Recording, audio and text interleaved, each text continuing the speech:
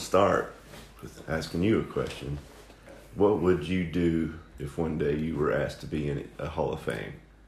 Like go?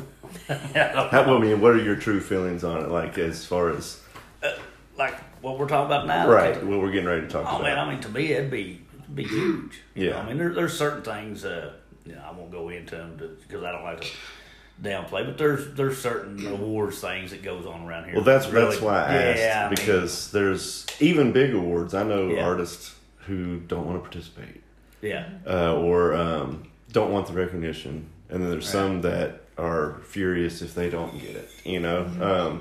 I'm just curious your take on it. I think with me, as far as my mindset would go on that, it would revolve more around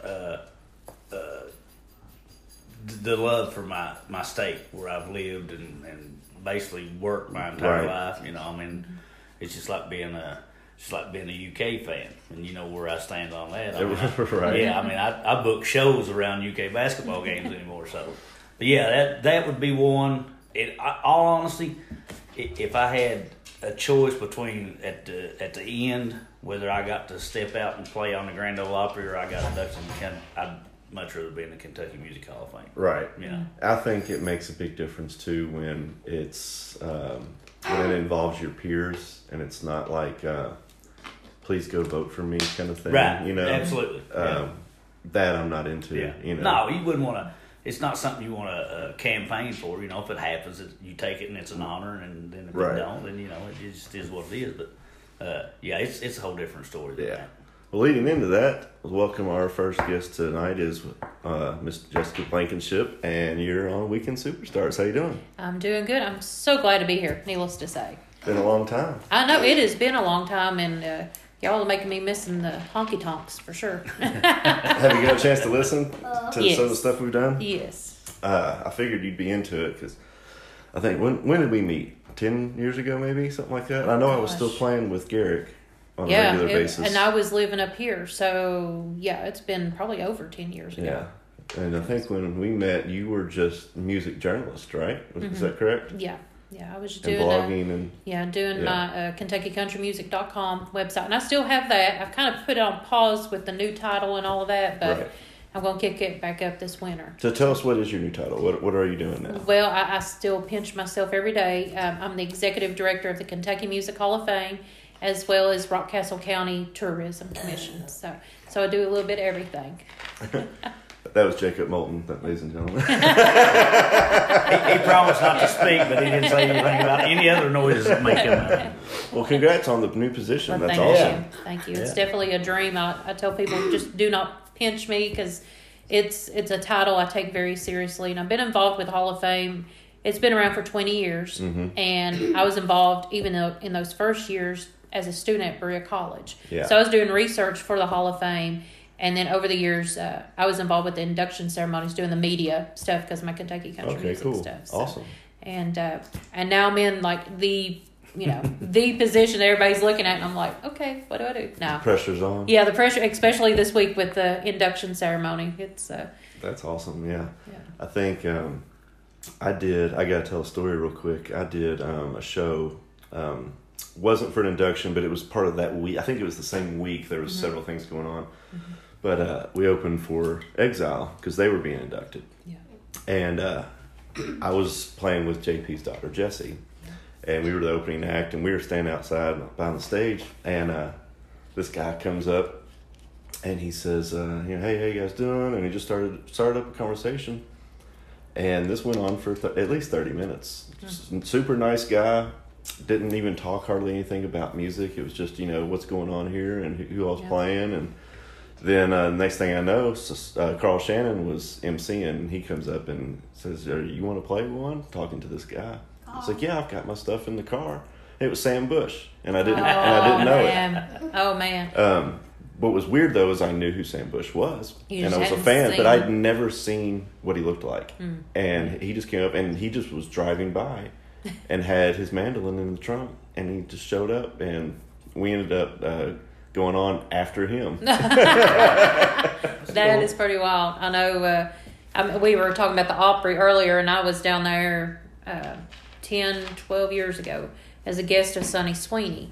And she was playing, and was standing inside stage while she was playing and talking to this curly-headed guy, older guy, a little bit taller, and we got talking and just talking about Nashville in general, just different things, like not really music related. Yeah. And Vince Gill is out there to host it, and he said, I won't give up one of my songs for somebody else. And this is actually going to be his first time playing at the Opry. And you all know his song, The Gambler, and it's Don Schlitz.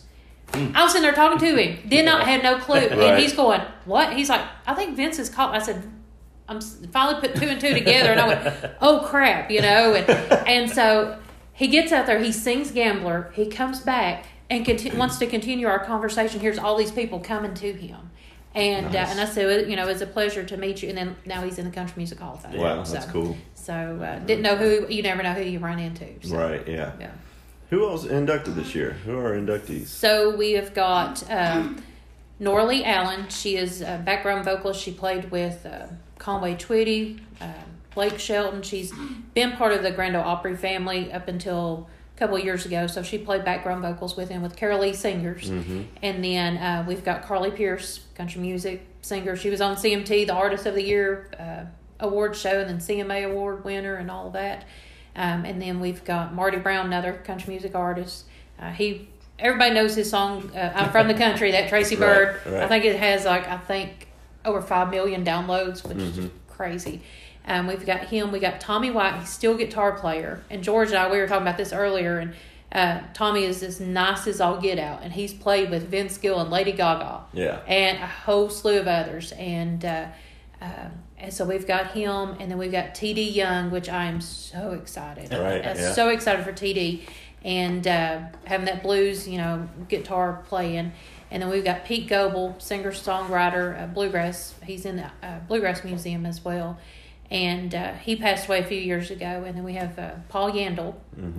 Or you can say Yandel. I've learned the 2 different corrections. You two, being guitar player, probably know about Paul, as he is one of Chet Atkins' certified guitar players. Yeah. And then he basically worked with Chet Atkins over the years, and then worked for Gretsch to do the prototype and the guitars that was to the specs of Chet Atkins. Right. So we've got him as well. And so we've got a really good collective cast of folks, as I like to call it, for this year. And definitely looking forward to the ceremony this Friday. I think if I'm not mistaken, there's only 3 people that have the CPA. Yeah. And it's Tommy Emmanuel, and him and Chet, and that's it, right? Yeah. I think so. Yeah. And he was Paul was the last one, and it was actually posthumously after Chet had passed away. Right. Yeah. And the family said no more. There's no Right, more of right, that. yeah. So, and actually, one of the items in his case, I did the cases yesterday, and one of the items is the little certified guitar player pin, and it's on his hat. And cool. So the family donated 2 guitars. One of them's the Miss Wanda guitar. It's a 100-year-old acoustic guitar with the original strings that he learned how to play on. Touching that guitar, I'm like, white gloves and everything. Yeah. I'll be afraid to touch a string and just disintegrate. Yeah. And then a 1956 Gretsch guitar that's on the cover of the manual and a book that he did about guitar playing. And got to meet his wife and son, and they are the sweetest folks. And because of him, we've got Steve Warner's coming, and Fred Gretsch from Gretsch Guitar and Drums, and I'm excited about having him. So it's a lot of folks coming for sure. Good deal. I think my favorite inductee is going to be TD. Oh, Me too. I mean, I really do. I love I'm TD. a big fan. We want to get him on the show. He's on the list of people we need to get on. Yeah. And I remember. I think you may have introduced me to him. I did. Kurt, our old drummer, introduced me to him. And then I think I took you maybe a week or 2 after I went for the first time. Yeah. Does he still do it? Is it just Tuesday nights? Monday nights. Is it Monday nights? Uh-huh. We need to make a play. Go back. I told my bass player and I said we need to have a band trip and go down and check you out again. It's more popular now than it used to be because it's. I think they're more lenient on like public. It used to be like a private deal. Yeah. Or you have to come in with a guest or something. Somebody. I was impressed the night we were there because it was. People were. It was suits and ties, and all the ladies wore dresses and stuff, and everybody's. Of course, we didn't dress up that way. I didn't know, but man, his talent and that type of music. I'm always I think most people that are in music are fans of all different kinds of music, even though they may do a certain genre themselves. But and then another cool thing I noticed about him, just in a few times I've seen him, is like if he knows you play and you're in there, I mean, he'll get you up and let you sing, let you play, do whatever. You know, he's not he's just a great dude, great talent too. We went there one time with Bo, Otis Badass. And I told him if I'm going to go, it's going to be with him. Yeah, he called me and he said, I want to go to TD's and I want to sing Muddy Waters. Will you do it with me? I was like, yeah, sure. You know, if they'll let us up, I'll do it with you. And I think it took about a set for him to get the courage to even ask if he could sing one or not. And I remember TD's, the look on his face when, you know, if you don't know who Bo is, he's extremely tall and he's extremely skinny and he's extremely pale. Yeah. But the coolest cat you will ever meet. But when he said, I want to get up and sing Muddy Waters, the look on TD's face was like, I don't know. He goes, I don't know about this. And I kind of vouched for him a little bit. I was like, no, it'll be good. It'll be good. And I remember we kicked it off. And, of course, the band, you know, obviously knew that, you know, we were doing Manish Boy. Yeah. And Bo's just standing there with the mic with his eyes closed, feeling it, you know, waiting for his cue. And I'm just watching TD just shaking his head in the back like, this is bound to be a train wreck. And then we went into it, and TD kind of gave the nod, said, okay, let's go. Yeah. We're in it now. Kind of surprised him. He was not expecting that lanky boy to be singing Muddy Waters song.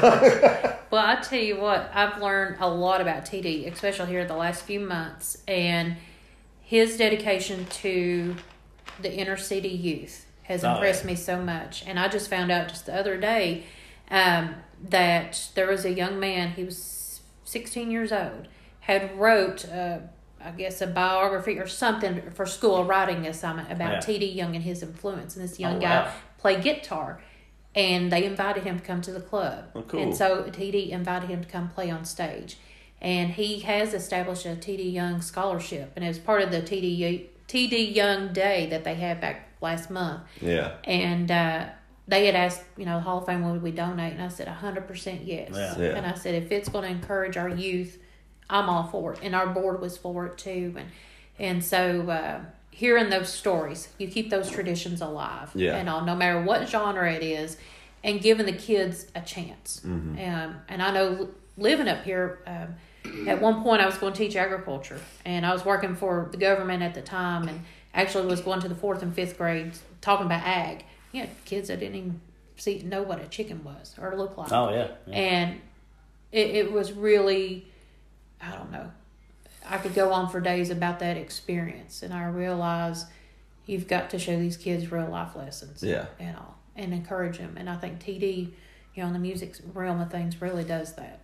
I was telling, I was like, in the world full of, you know, craziness and stuff, the world could use more folks like TD, the kindness that he shows. Absolutely. Yeah. Now, before we get too much into the Hall of Fame, what led you down this road of even getting into this at all? Oh, goodness. I was a college student at Berea. I was going to teach agriculture. Yeah. And I was a farm kid, raised backer, hay, corn, all that stuff growing up. And I was about my sophomore year, and I decided to switch careers. My brother was an ag major. A lot of the teachers were retiring throughout the state, and the schools were not doing FFA anymore. And I was big in FFA, got an American Farmer degree, was regional office, all that stuff. And I realized I was like, I need to change or do something. So I did business. So I switched to business, but I still took the ag classes. Graduated, I ended up doing retail management. And I was living up here. Yeah. And but I was originally from Laurel County and all. And I kept thinking, even through college, I was doing concert photography. And it was not cool. And it was not country. Yeah. It was the heavy rock scene here in Central Kentucky. Nice. Oh, wow. And so like folks like Super Fuzz and, you know, Shotgun 12, all those folks, and Killjoy, gosh, I mean, it was like the punk, the rock, the metal scene. That was what I was part of, but also bluegrass music. Mm-hmm. And so I started doing music classes, Al White, Appalachian Studies down at Berea College, and it really piqued my interest, and history has always piqued my interest. So started doing research papers. My very first interview was Ralph Stanley, bluegrass legend. That very day, I also met J.D. Crowe. And we got to talking, having conversations and stuff. And then I was like, I think this is what I want to do. I really don't know. And I got encouraged. Yeah. And so Rhonda Vincent, I mean, there's a whole slew of folks. And I did the research paper presentations. And then fast forward, I kind of faded away. Kind of got out of the music scene. Then I got back into it. Mm-hmm. And I realized that's what I wanted to do. So I was doing concert photography. I was doing the blog. I was doing, all that stuff. And was traveling a lot. And then I was trying to think, is Jamie Johnson. He played at Lexington Opera House. I finally picked up my camera, and that's the first show in like years. I took some pictures, and one of my friends was going to see him the next weekend. Yeah. I said, I want this one picture autographed. And she did. He wanted to know who took it, and can he get some more? And that literally restarted my career back in concert photography. Nice. So I was traveling quite a bit to see him, and this was early days of Jamie too. Yeah. And then I started going back into the interviews. I loved learning about other people's stories and learning about the songs, and I just wanted to know all that knowledge. And so I continued the blog, and then I was also helping with the Hall of Fame as well, just volunteer at events. Yeah. This position come open in April. And I had Steelwood's show. And I was also doing concert organizing. Like, I've pretty much dived in. Yeah. Done everything. Can I play an instrument? I'm learning. What are you learning? I'm learning guitar. I got me a Martin guitar for my birthday. And it's... I can play Dream On, y'all. There you go. There you go. It's a start. But anyway. I said this winter, I'm going to tackle it. But... So I was doing a lot of concert event planning for major artists plus small festivals, that type of stuff. April, I got the call. They wanted to interview me. They asked me if I was interested. I was like, well, yeah, I've always enjoyed all this stuff. So I did the interview and literally went from the interview to Steelwood's concert, helped them out there at Renfro. And it's about a couple weeks later, they offered me the job. And I was like, well, let me think about it. And they said, well, don't think too hard on it. So I said, yeah, I'll do it. And I worked in transportation for 10 and a half years for the state. Yeah. And I was like, at that point, like, it was the longest commitment I had ever made in my life. I joked that my 2 marriages did not last as long combined as this one job. And so it was almost like I was getting antsy. And so it's not a job, it's a dream. Sure. And I love it every single day. And there's something new. You just never know who's going to walk through that door. I have learned that. And that's like those saying, if you love what you're doing, you'll never work a day in your life. Yeah. I always get kind of offended because, I'm all about music history and any genre or whatever era. Yeah. I just want to know every single thing I can possibly know about an artist I love. Yeah. And I always get offended when someone refers to that as useless knowledge. Yeah, my wife. But in your case, that's a dream job. Yeah, it's a dream job. It's like, call me if Jeopardy has something on Kentucky music or metal. And going to the concerts, like last year, even during COVID, I did like 70 concerts. Just attending plus planning them and stuff. Mm-hmm. This year, it was like May, and I had hit 50 already. Yeah. And then I lost count. I kept a little spreadsheet like Roger Combs of what all I've attended and all. And I love it. And even, I always took that title serious, but my first day on the job, actually, we'll back up. When I finally gave my notice to work, I finally done what everybody else does. You post on Facebook of, hey, this is my new career change. Yeah. And within 10, 15 minutes, my phone rings, and it's a Lexington number. It's Carl Shannon. Calling to congratulate me. He said, you're going to live your dream. Because he and we had so many conversations over the last 20 years, because he was part of that board and all of that, and was heavily involved all through the years. Yeah. And he said, I don't want to see that place fall apart and all. And they've been changes in the past and all. And he said, you're going to live your dream. I'm so proud of you. Good deal. And then my first day on the job was when his funeral visitation really? was. Oh, man. Yeah. Wow. And I get the phone call from one of the news media outlets. They wanted to interview me they wanted to interview somebody to provide thoughts, because they knew that he was active with the Hall of Fame. Right. I was like, oh, okay. So we did the interview. The very next week, I had my first board meeting. I said, do you have any changes, even though it's your first 2 weeks? And I said, yeah. I said, induction's coming up. And I said, I want to honor Carl Shannon. And I said, but I don't want to have like, here's an award for him, blah, blah, blah. Yeah. And I said, instead of making a memorial award, I said, can we have the Carl Shannon Legacy Award? Cool. And I said, I want the family to pick out who they want. Yeah. And so this year is Jack Patty. Cool. And Jack knows, and he's going to be there. And I said, as long as I'm director, hopefully forever, I want this. Yeah. And I said, because he had such an influence on so many people's lives throughout Kentucky. Oh, yeah. And not just music, but the veterans, the car shows, Oh, yeah. all of that stuff. So much. Yeah. And The so, kids. Yeah, the kids. I mean, Lord, just the holiday spirit that he had. Mm-hmm. And so that was one of the changes. But the title, I take it serious, but it was, stuff like that. And then later on, Loretta Lynn's passing. Yeah. I was on my way to Nashville. I got the phone call about that. And that's when I got the first phone call. Then within 30 minutes, it was like 6 phone calls. We need interviews, Zoom, all of that. And then WSM, I was going to Nashville because I was going to be interviewed on WSM. And they called me the night before. They said, well, we got you scheduled for 5 minutes. We're going to add 5 more minutes so you can talk about Loretta. Whoa. Mm-hmm. Like, okay, I can do that. And then they ended up re-airing that interview like 2 or 3 times. I thought, well, what y'all, like, I'm just a country girl from Laurel County. Yeah. And I said, I'll tell you whatever you want, but it's something that I truly enjoy doing. That's great, yeah. Well, I'm sure Carl will be tickled to death to see the job you're doing. He was just one of those guys that, you're looking at 2 people right here that heavily influenced and just considered him one of our best friends. Yeah. He was a doozy, that's for sure. Yeah. Yeah.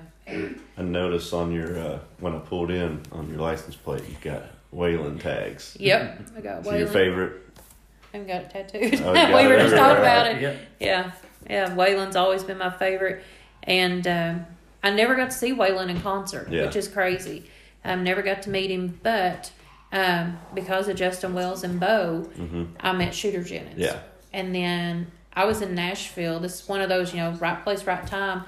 I was at Shoney's down there, and all because I craved fresh fruit that morning. I woke up, and there was Buddy Jennings, Waylon's son, other son, and Kathy, and we got to talking. Now we're good friends. And so, and then Rhonda Miles, who is part of the Nikki Mitchell Foundation, and who then both of them worked with Waylon closely. I've become good friends with Rhonda, and so it's just that overall connection. You just never know. You were at the video shoot yes, we were both in that, right? Yeah. I'm the glimpse when Shooter. My claim to fame video is when Shooter puts his sunglasses on, and you have the door in the background open. If you see a big black blur, that's me, and I'm the reason why y'all end up burning up because I was like, "What's going on in here?" And that was a crazy day. He was cool. I remember I didn't get to meet or hang out with him at the video shoot, but we went to Austin City for like a after video party or whatever, after shoot party,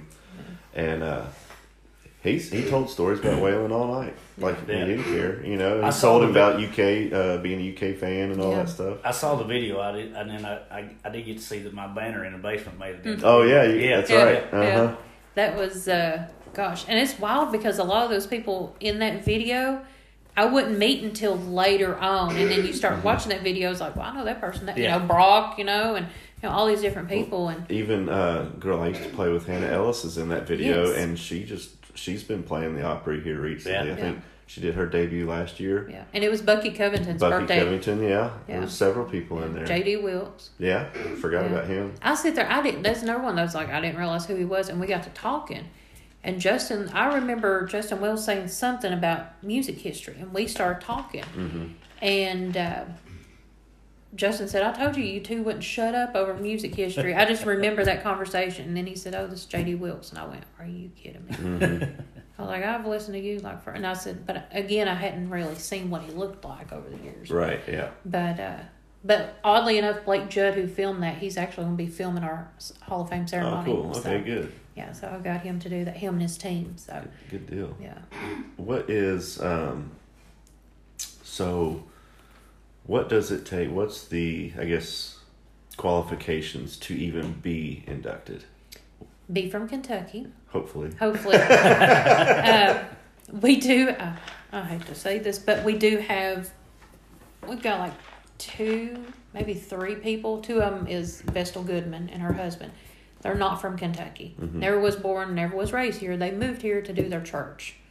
That was early on in the day. And then Florence Henderson, she lived in Louisville for like a short period of time. But she did Broadway musicals, Yeah. Because everybody's like, why is Mama Brady, Carol Brady. Yeah. Why is she in the Hall of Fame?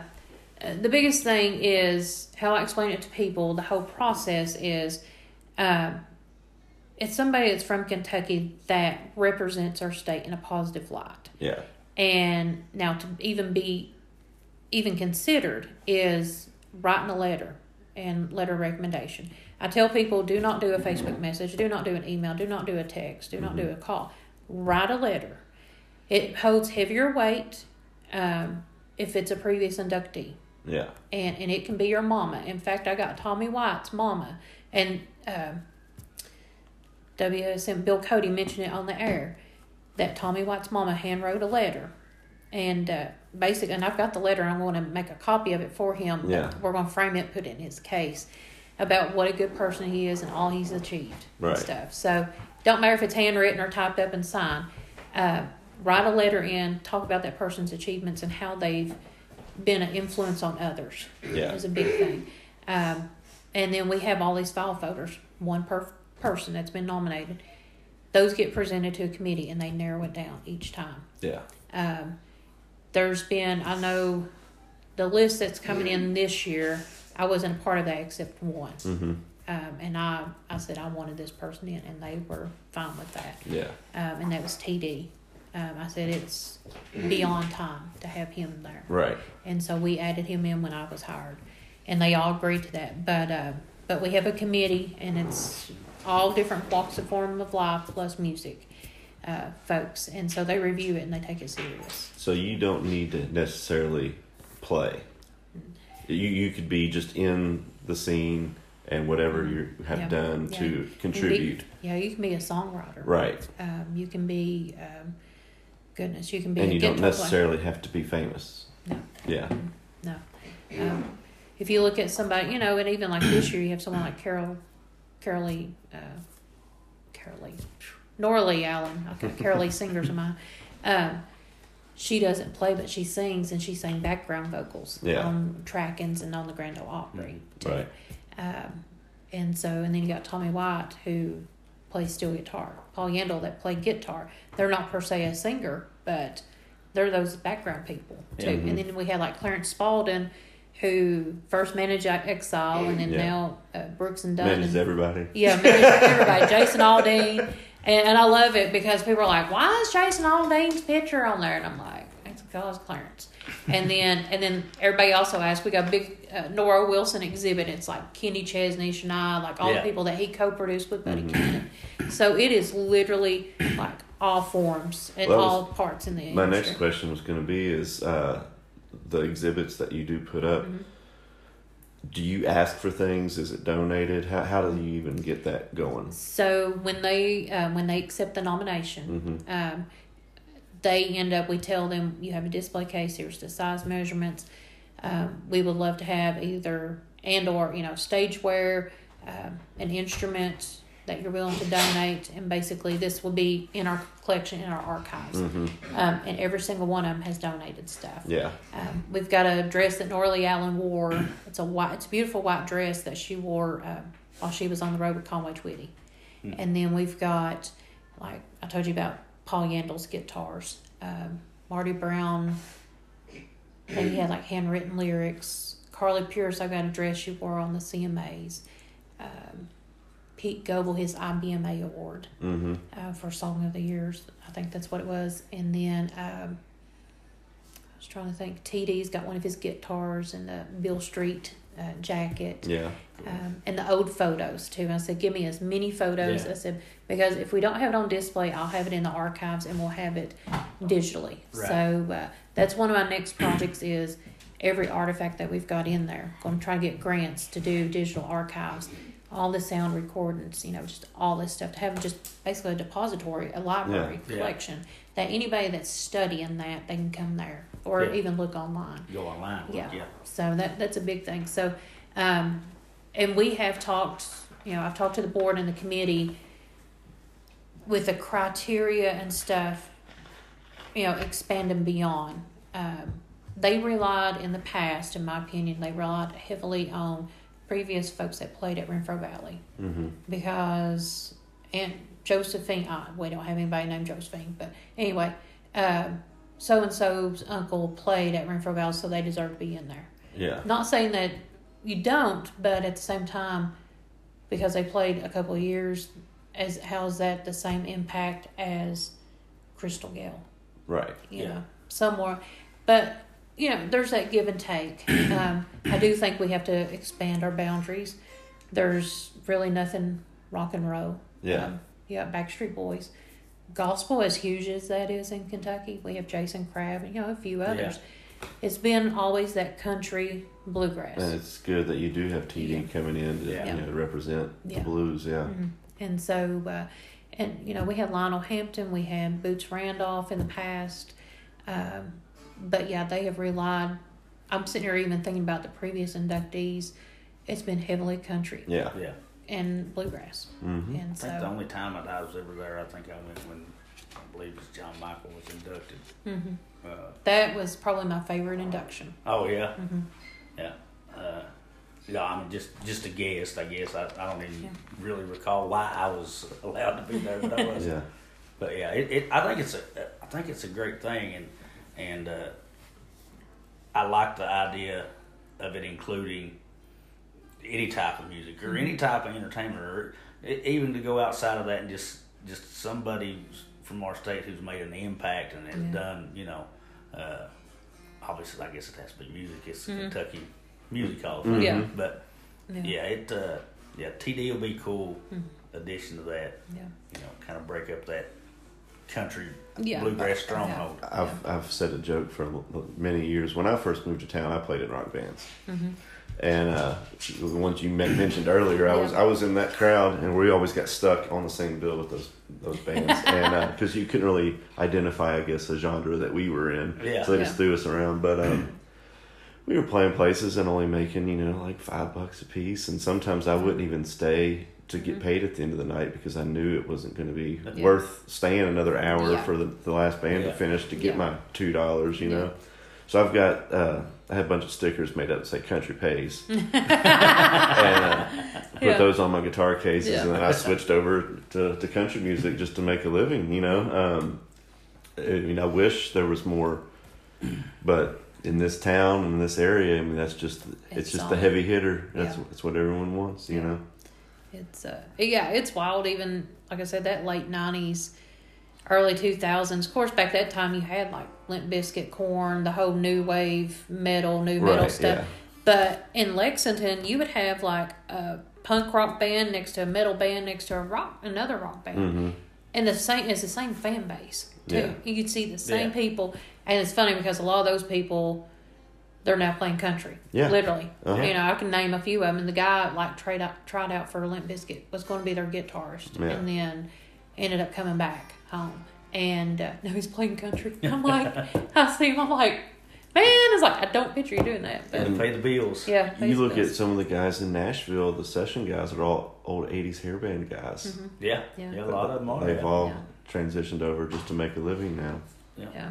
Yeah, there's been quite a few of them. They live right there. Tony Brown was played piano for Elvis for several years. Yeah. Just crazy. Because I mentioned Elvis, he had to. He did want me to tell him when we were talking about Carl. He wanted to make sure wanted us to talk about the time that Carl came as Santa Claus to visit him, and it was funny. I can't remember where Carl was at, but it was close here in town. And I'd messaged him. By the time I messaged him, man, I'm already gone. He said, where you at? He said, I'll just come by the house. He pulls up in his truck, still got the gear. I love and it. Jacob was, I don't know, maybe 3, something like that. So, I remember what I said.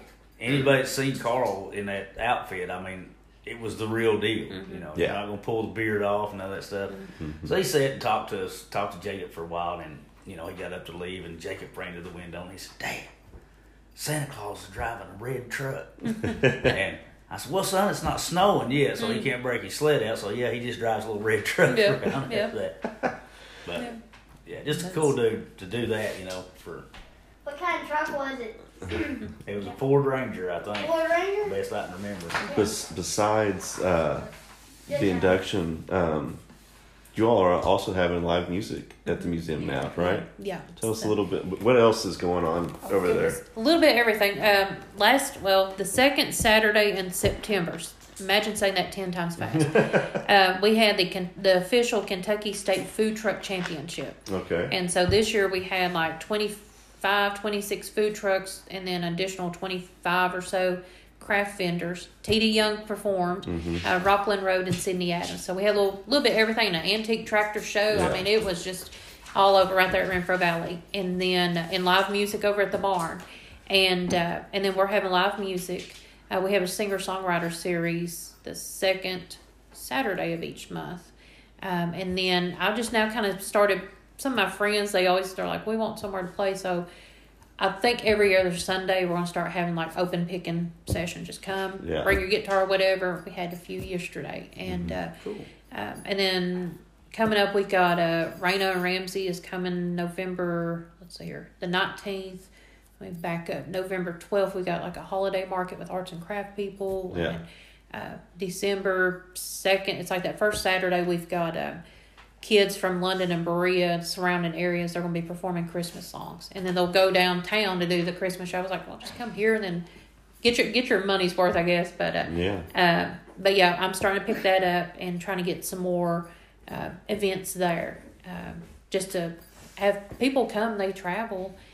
From Michigan, we had people from Germany a few weeks ago, which just blew my mind because I was sitting there. They were speaking. I'm like, I know that accent from somewhere.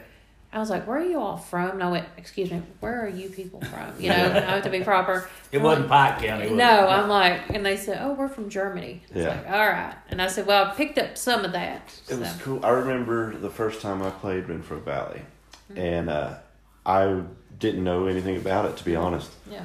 I didn't grow up with that kind of music. I didn't know the tradition, you know, of what it stood for and all that. And I just knew everyone always talked about how cool it would be to play Renfro Valley. And I knew I was going to do that. So it's like, okay, this is something, but I don't really get it, you know, but I'm grateful. Yeah. But then they put us in the old barn. And I forget who it was, but there was a national act playing the big barn at the same time. Oh. And I thought, how's this going to work? I was like, and this was... I don't know if it was a weeknight but it was something was going on that I was like, nobody's going to come see us. Yeah. Because we're just a little local band playing the barn right next to a big show that they're selling tickets to. I was wrong. Yeah. And it was full. It wasn't full, but it was way more packed than I was expecting. And they were from all over the place. Yeah. And I had no idea that was a thing. Yeah. And really cool that these people are just looking for the, I guess, the roots-based. Like, that they want the history. The authentic. You know, they want the authentic thing. We were playing, you know, Western swing music, you know, the band I was in. And it was just kind of an eye-opener that, like, these people skipped the big show to come next door to see Nobody's, you know, just because of what it was. Yeah. You know? And kind of, I guess, for, the listeners, and I'll kind of a little, like, brief history lesson. John Lair created Renfro Valley. It's over 80 years ago. And so you've got the old barn, the traditional, what he had, and they had the square, or the line dancing, not line dancing, but square dancing, all that. And then barn dancing. And then they built the new barn back in the 80s, which is the larger capacity one. I think it holds like 1,500. And then they've got a little village there. And I think they've got, now it's half of it. And then they've got Old Mill, that's now the Valley Liquor, and that's where you can get your tickets now. Across the road, they used to have a log cabin restaurant and hotel. Yeah. Now that's kind of, it's depleted. They've sold that part off. And then you have John Lair's original home, which the Hall of Fame owns it. So Renfro Valley property is its own private entity in the RV campground. And then the Tourism Commission took over the John Lair house. And then we have the Aunt Polly. It's a 2-story cabin. It's the oldest building in the whole county. And then the old barn, which is now housing the Hall of Fame. Yeah. So the original barn, and then we got amphitheater on the back side of it as well. The barn, the original part of it is the gift shop and then the lobby with our stage area. Right. Too. Yeah. And then we expanded it, so it's about 20 or 30,000 square foot of exhibit space. So when you look at it from the road, you're thinking, man, this is teeny tiny. You get in there and it's huge. Mm-hmm. And so when you walk in, you've got the gift shop, you got the stage area, and then boom, you're in the induction room. Yeah. And it's all glass and it's very beautiful. Then we have we call it the Wood Songs room. It's and I'm going to be revamping that room as well. And then you have a Renfro Valley room that's all dedicated Renfro Valley stuff with old costumes and all of that. Yeah. And then you kind of go through the timeline of Kentucky music history. And it has the back porch and you have the radio station. And then you have kind of like living at home, how that goes. And then I'm going to try to think. And then you go around, you have more induction cases. So it's the previous inductees. Then you have Loretta Lynn Way. And then in the middle, in between these hallways, is a recording studio, which we're having vocal lessons and instrument lessons in there. Then we have another room. It's got more exhibits, and we call it the Exile Room because it's wall-to-wall, floor-to-ceiling Exile memorabilia, and that's pretty cool. Yeah. And then we have the final room is an interactive room. So you can play instruments. We see more adults playing with these kids' instruments than anything. It's like teeny tiny little pianos and stuff, and cymbals, all that stuff. That would be me. Yeah. And I mean, it's like little bells and all that, little plastic drums and all, and you'll have kids or adults sitting in the floor, crisscross applesauce, playing on the piano, like a little kid's piano, and then even in that little recording studio, we've got different memorabilia kind of previous inductees too. Yeah. So Cool. And every time I walk through there, I find something new every single time. And or if I'm giving a tour to somebody, I find something new. Yeah. And it was like that. It's been a few weeks ago. I couldn't tell you how many times I walked by Troy Gentry's case, and I finally looked on his guitar, and there's a Batman guitar pick on there. And the first person, I literally took a picture and I sent it to Rita. Our buddy. Yeah. Love Rita. And I sent it to her. I was like, I walked by this, I don't know how many times I've took so many pictures of it. Yeah. And I said, I just now noticed that. Yeah, he was a Batman dude. Oh, yeah. For sure. Oh, yeah. So. How many, is there an induction every year? It has varied. It's usually every other year. Yeah. Of course, our last one's 2018. We had planned this one in 2020. Right. And then, of course, the C word hit, everybody. And so it kept getting postponed until this year. Gotcha. So the next one will actually be spring 2024. So a year and a half from now. Because we set it to fall because of Carly Pierce's schedule. Mm-hmm. And so now it's like, okay, we got to get back on that spring. So, and then before that, it was actually 2015 because they went through some major changes. And then tourism took over because Hall of Fame itself was its own individual entity. Right. So tourism took over, and so been rocking and rolling with it ever since. Yeah. So cool. Is it open to the public? yes. Yeah.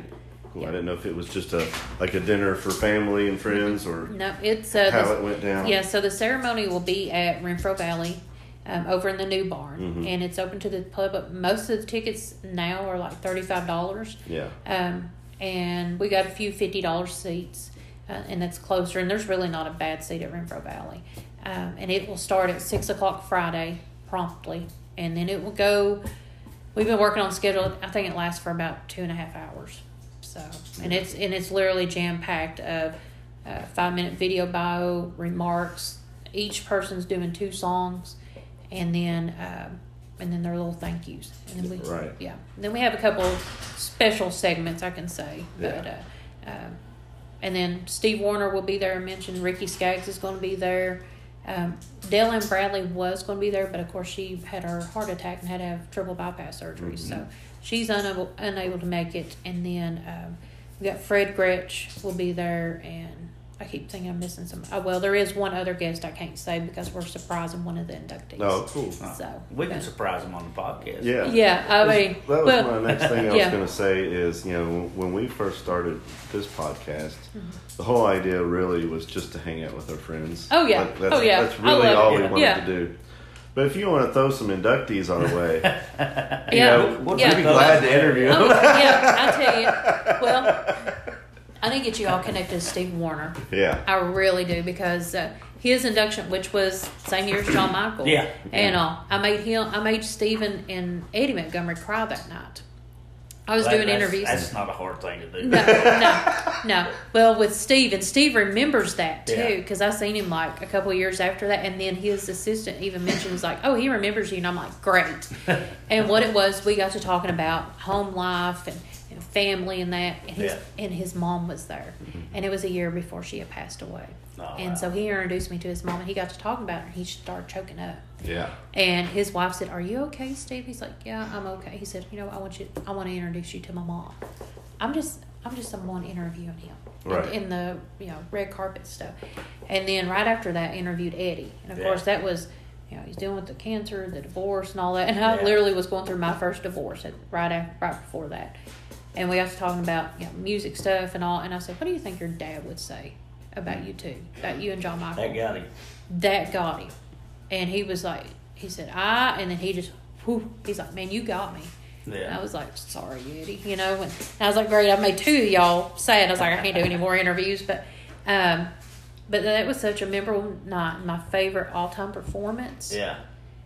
Patty Loveless doing "You'll Never Leave Ireland Alive." Absolutely. I mean, Patty Loveless doing anything Patty Loveless wants to do. Yeah. Would be my favorite performance. And she's on my bucket list. I got to meet her. Mm-hmm. I didn't get to interview her. She's on my bucket list to interview. Just sit down and interview.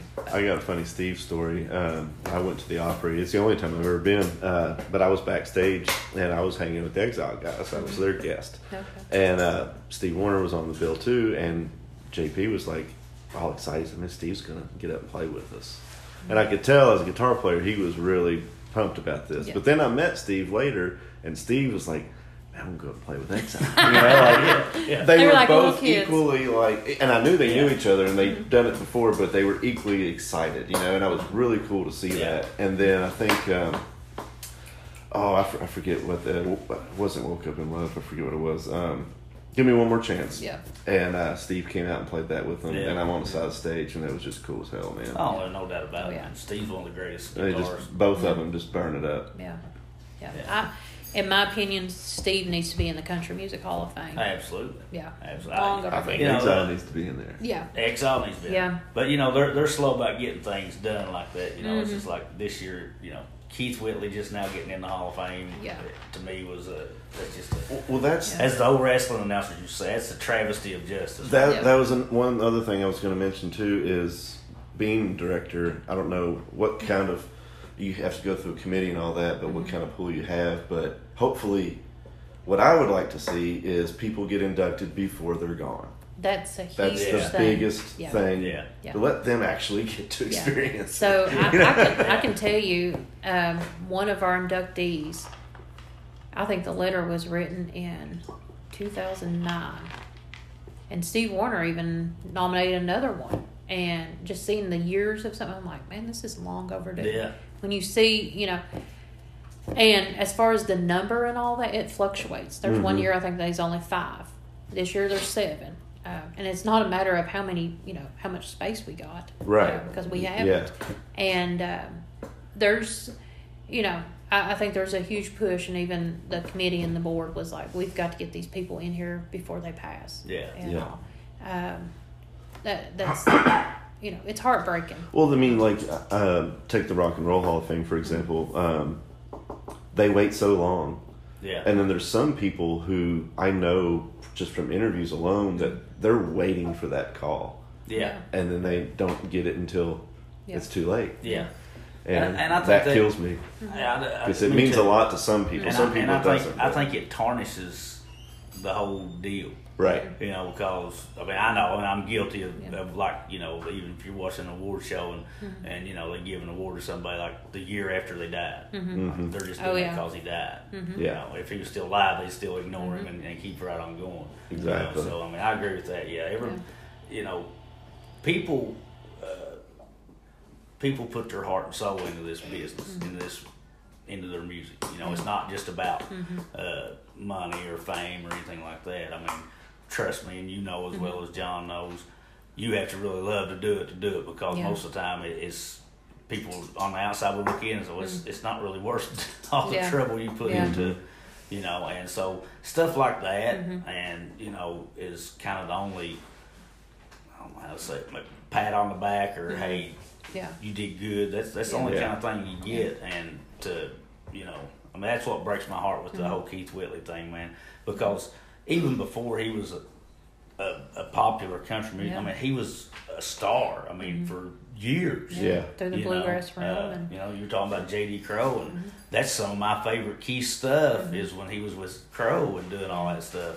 And, you know, recorded in Lexington. Started out with Ralph Stanley when he's, 14 years old?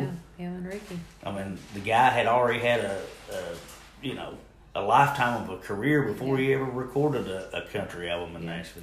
The Flemingsburg Camfest, they done the special Keith Whitley tribute, and I was supposed to be there with some of his items and all.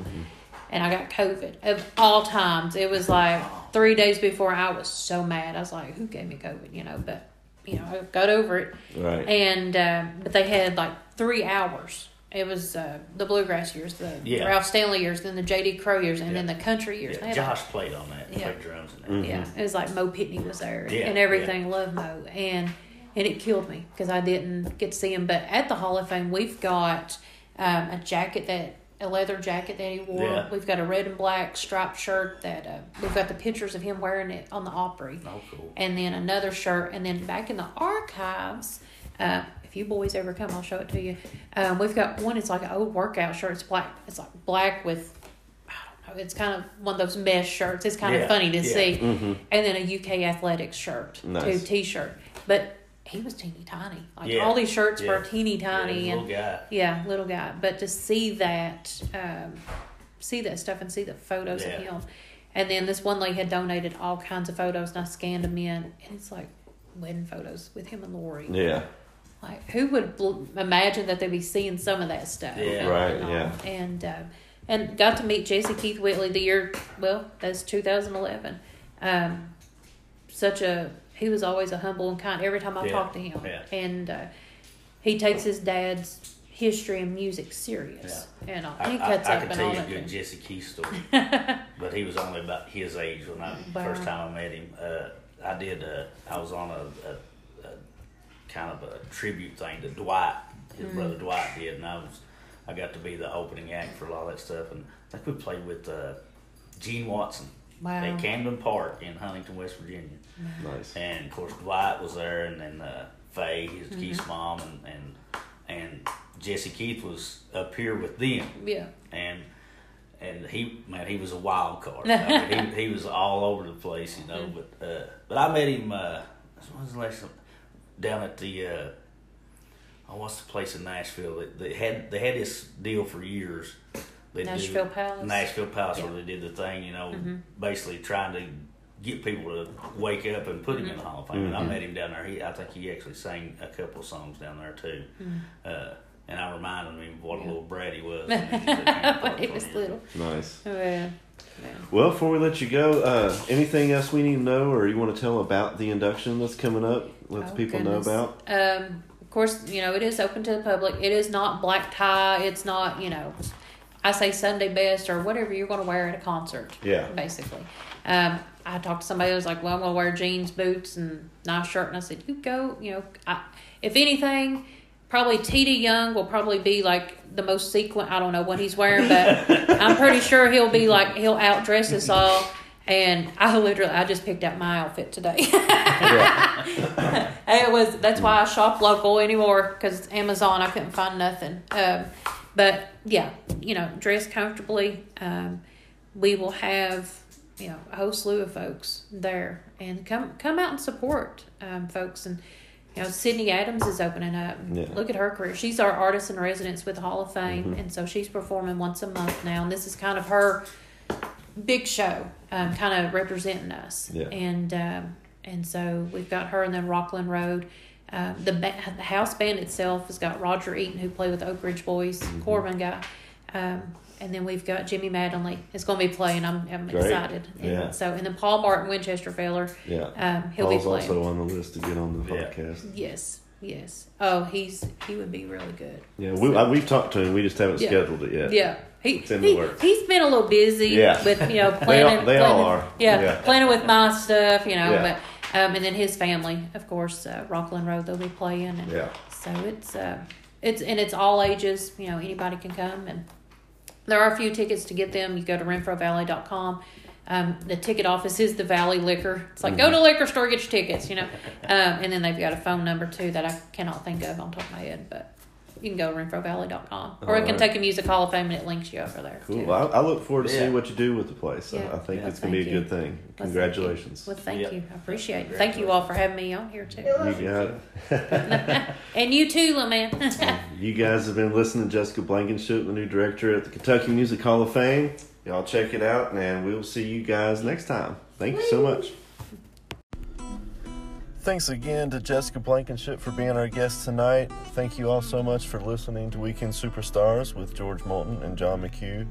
Don't forget, go and follow us on Facebook. Find out who our next guest is going to be. Follow us on Spotify, Apple Music, and anywhere else you may get your podcast. So until next time, guys, later.